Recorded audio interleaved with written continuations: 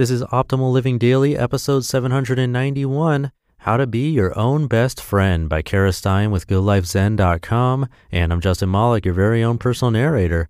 Welcome to Optimal Living Daily, OLD for short, where I narrate the best blogs I can get permission from, covering personal development, minimalism, productivity, all that kind of stuff. Today's post is from a guest author on Good Life Zen. It's on the self-love side of things. And speaking of, thank you to Talkspace for sponsoring this episode. Talkspace is an online therapy company that enables you to improve your mental health from anywhere at any time. Get matched with a licensed therapist from over 2,000 choices and message them whenever you need to. No commutes and no judgments. For a special offer just for you, visit Talkspace.com/old and use the code OLD to get $30 off your first month and show your support for this show. Talkspace is therapy for how we live today. And now let's get right to today's post and start optimizing your life. How to Be Your Own Best Friend by Cara Stein with GoodLifeZen.com. Are you your own worst enemy? Do you get yourself into the same messes over and over? Do you berate yourself for your mistakes and dwell on your shortcomings until difficulties seem insurmountable? It doesn't have to be that way. A lot of people think if they can take it easy on themselves, they'll lose all discipline and melt into a lump on the couch. But studies have shown the opposite to be true. The truth about self-compassion. In one experiment, subjects were asked to eat a donut. The experimental group was reassured that it's normal to eat unhealthy food sometimes, so they didn't need to feel bad about eating the donut. The control group was not given this message. Next, the subjects were asked to taste test and rate 3 different kinds of candy. Each subject was given a large bowl of each kind. They were directed to try at least one piece of each kind and have more if they liked. Conventional wisdom would expect the reassured subjects to lack discipline and eat more. Instead, the experimental group was moderate, while the control group reported more guilt about eating and ate more candy. I've experienced the same effects in my own life. I used to be a raving perfectionist, always pushing myself to improve and do everything flawlessly. I looked down on anyone who settled for putting less than their all into anything, and I was used to everything going my way. I looked down on anyone who settled for putting less than their all into anything, and I was used to everything going my way. I would have finished my PhD with a 4.0 if I hadn't bombed one test in the very last class I took. When that happened, even with most of a PhD successfully completed, it was enough to send me to my porch rocker with a bottle of Boone's Farm and a crushing sense of despair that I wasn't good enough to be a PhD candidate. When perfectionism falls apart. You can get by with being a perfectionist when everything is going well, but if anything goes wrong, it's a big problem. A few years ago, I developed major concentration problems, and suddenly I went from being an office superstar to Wally from Dilbert. Needless to say, I did not react well. It forced me to change my entire way of thinking about accomplishments and what I value. Having tried both approaches, I can tell you being nice to yourself is much better, and it doesn't mean you'll spend the rest of your days on the couch eating bonbons. You'll still learn and grow and do great things. It will just be because you want to, rather than because you're afraid you'll yell at yourself. A realistic perspective. It's funny that we think we'll help ourselves by being hard on ourselves, when most people would never try to help their friends or children that way. Here are the things I had to learn. Number 1, you don't have to be perfect. You don't expect your friends to be perfect, do you? You're human too. Nobody can be perfect. Be realistic in your expectations of yourself. Number 2, you don't have to know everything. When you encounter something you don't know, you can see it as a threat, or you can see it as a chance to learn and grow. It's easy to be threatened by things you don't know if you take their existence to mean you're inadequate, but it's impossible to know everything. What's more, if you take the opportunity to learn when you're presented with new things, you make yourself more skilled, more knowledgeable, and more awesome all the time. Number 3, you can ask for help. This was a tough one for me. I always hated admitting I didn't know something or couldn't do everything myself. That would mean I wasn't perfect. But the reality is, nobody can do everything alone. If you ask for help, people won't think you're weak. Accepting help from people you know is actually a great way to get closer. And number 4, falling short doesn't mean you're stupid or bad. You can do better next time without beating yourself up.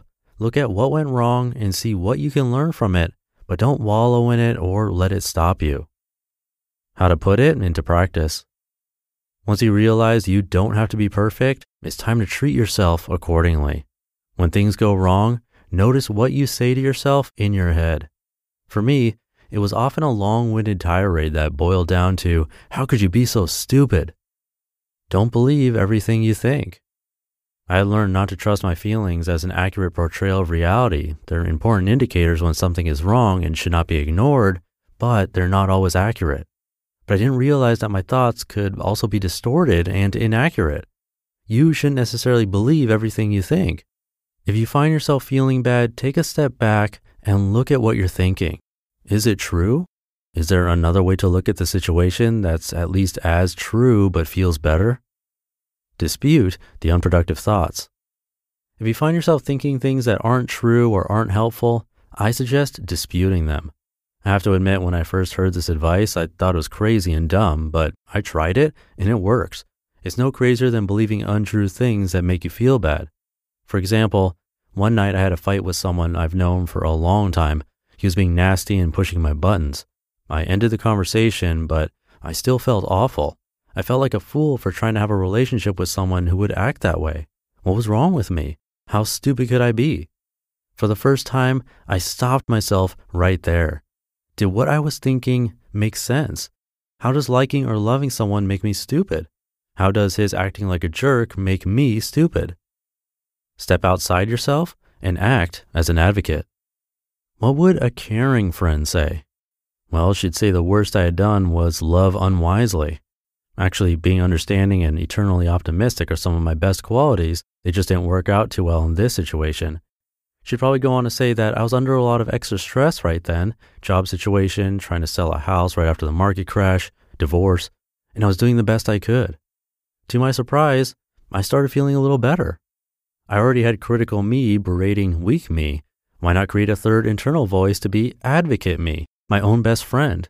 It worked so well. Whenever critical me started up, I'd bring out advocate me to dispute what she was saying and defend myself. I'd think of what a loving friend would say, or what I would say if one of my friends was in a similar situation and someone said the same mean things about them. You wouldn't stand by and let your friends be berated and heckled for their shortcomings. Why let it happen to yourself, especially when you're the bully? As time has passed, I've found that I don't even need advocate me very often anymore. I guess I've retrained my thinking because critical me hardly ever comes around now. I recommend trying this as an experiment. If you already have two voices in your head, your weak self and the mean self that attacks it, you might as well start a third to put the nice ones in the majority. The takeaway. When you don't make every misstep a misery for yourself, failures seem less catastrophic. That opens you up to a whole world of experiences that you'd be too afraid to try otherwise. By being your own best friend, you can work with yourself instead of against yourself. It makes life a lot more pleasant. There's security in knowing that no matter what else happens, you can always count on yourself for support. You just listened to the post titled How to Be Your Own Best Friend by Cara Stein with GoLifeZen.com. A therapist can definitely help you with this, and Talkspace is the online therapy company that lets you message a licensed therapist from anywhere at any time. All it takes is an internet connection and a computer or their mobile app. Remember that therapy isn't just about venting your innermost thoughts or digging into childhood memories. It's also about practical, everyday strategies for stress management and living a happier life, which is exactly what we strive to achieve with this show. Having a therapist simply provides you a designated person for you to talk to who is trained to listen and help you make positive changes. The Talkspace platform has over 2,000 licensed therapists now who are experienced in addressing life challenges that we all face. To match with a perfect therapist for a fraction of the price of traditional therapy, go to Talkspace.com/old and use the code OLD to get $30 off your first month and show your support for this podcast. That's the code OLD and Talkspace.com/OLD. And Cara is the author and dreamer at 17,000 Days, a blog about remembering that life is short and making your best days a common occurrence. She loves to help people shape their lives to be more joyful, meaningful, and satisfying. You can find her at 17,000-days.com.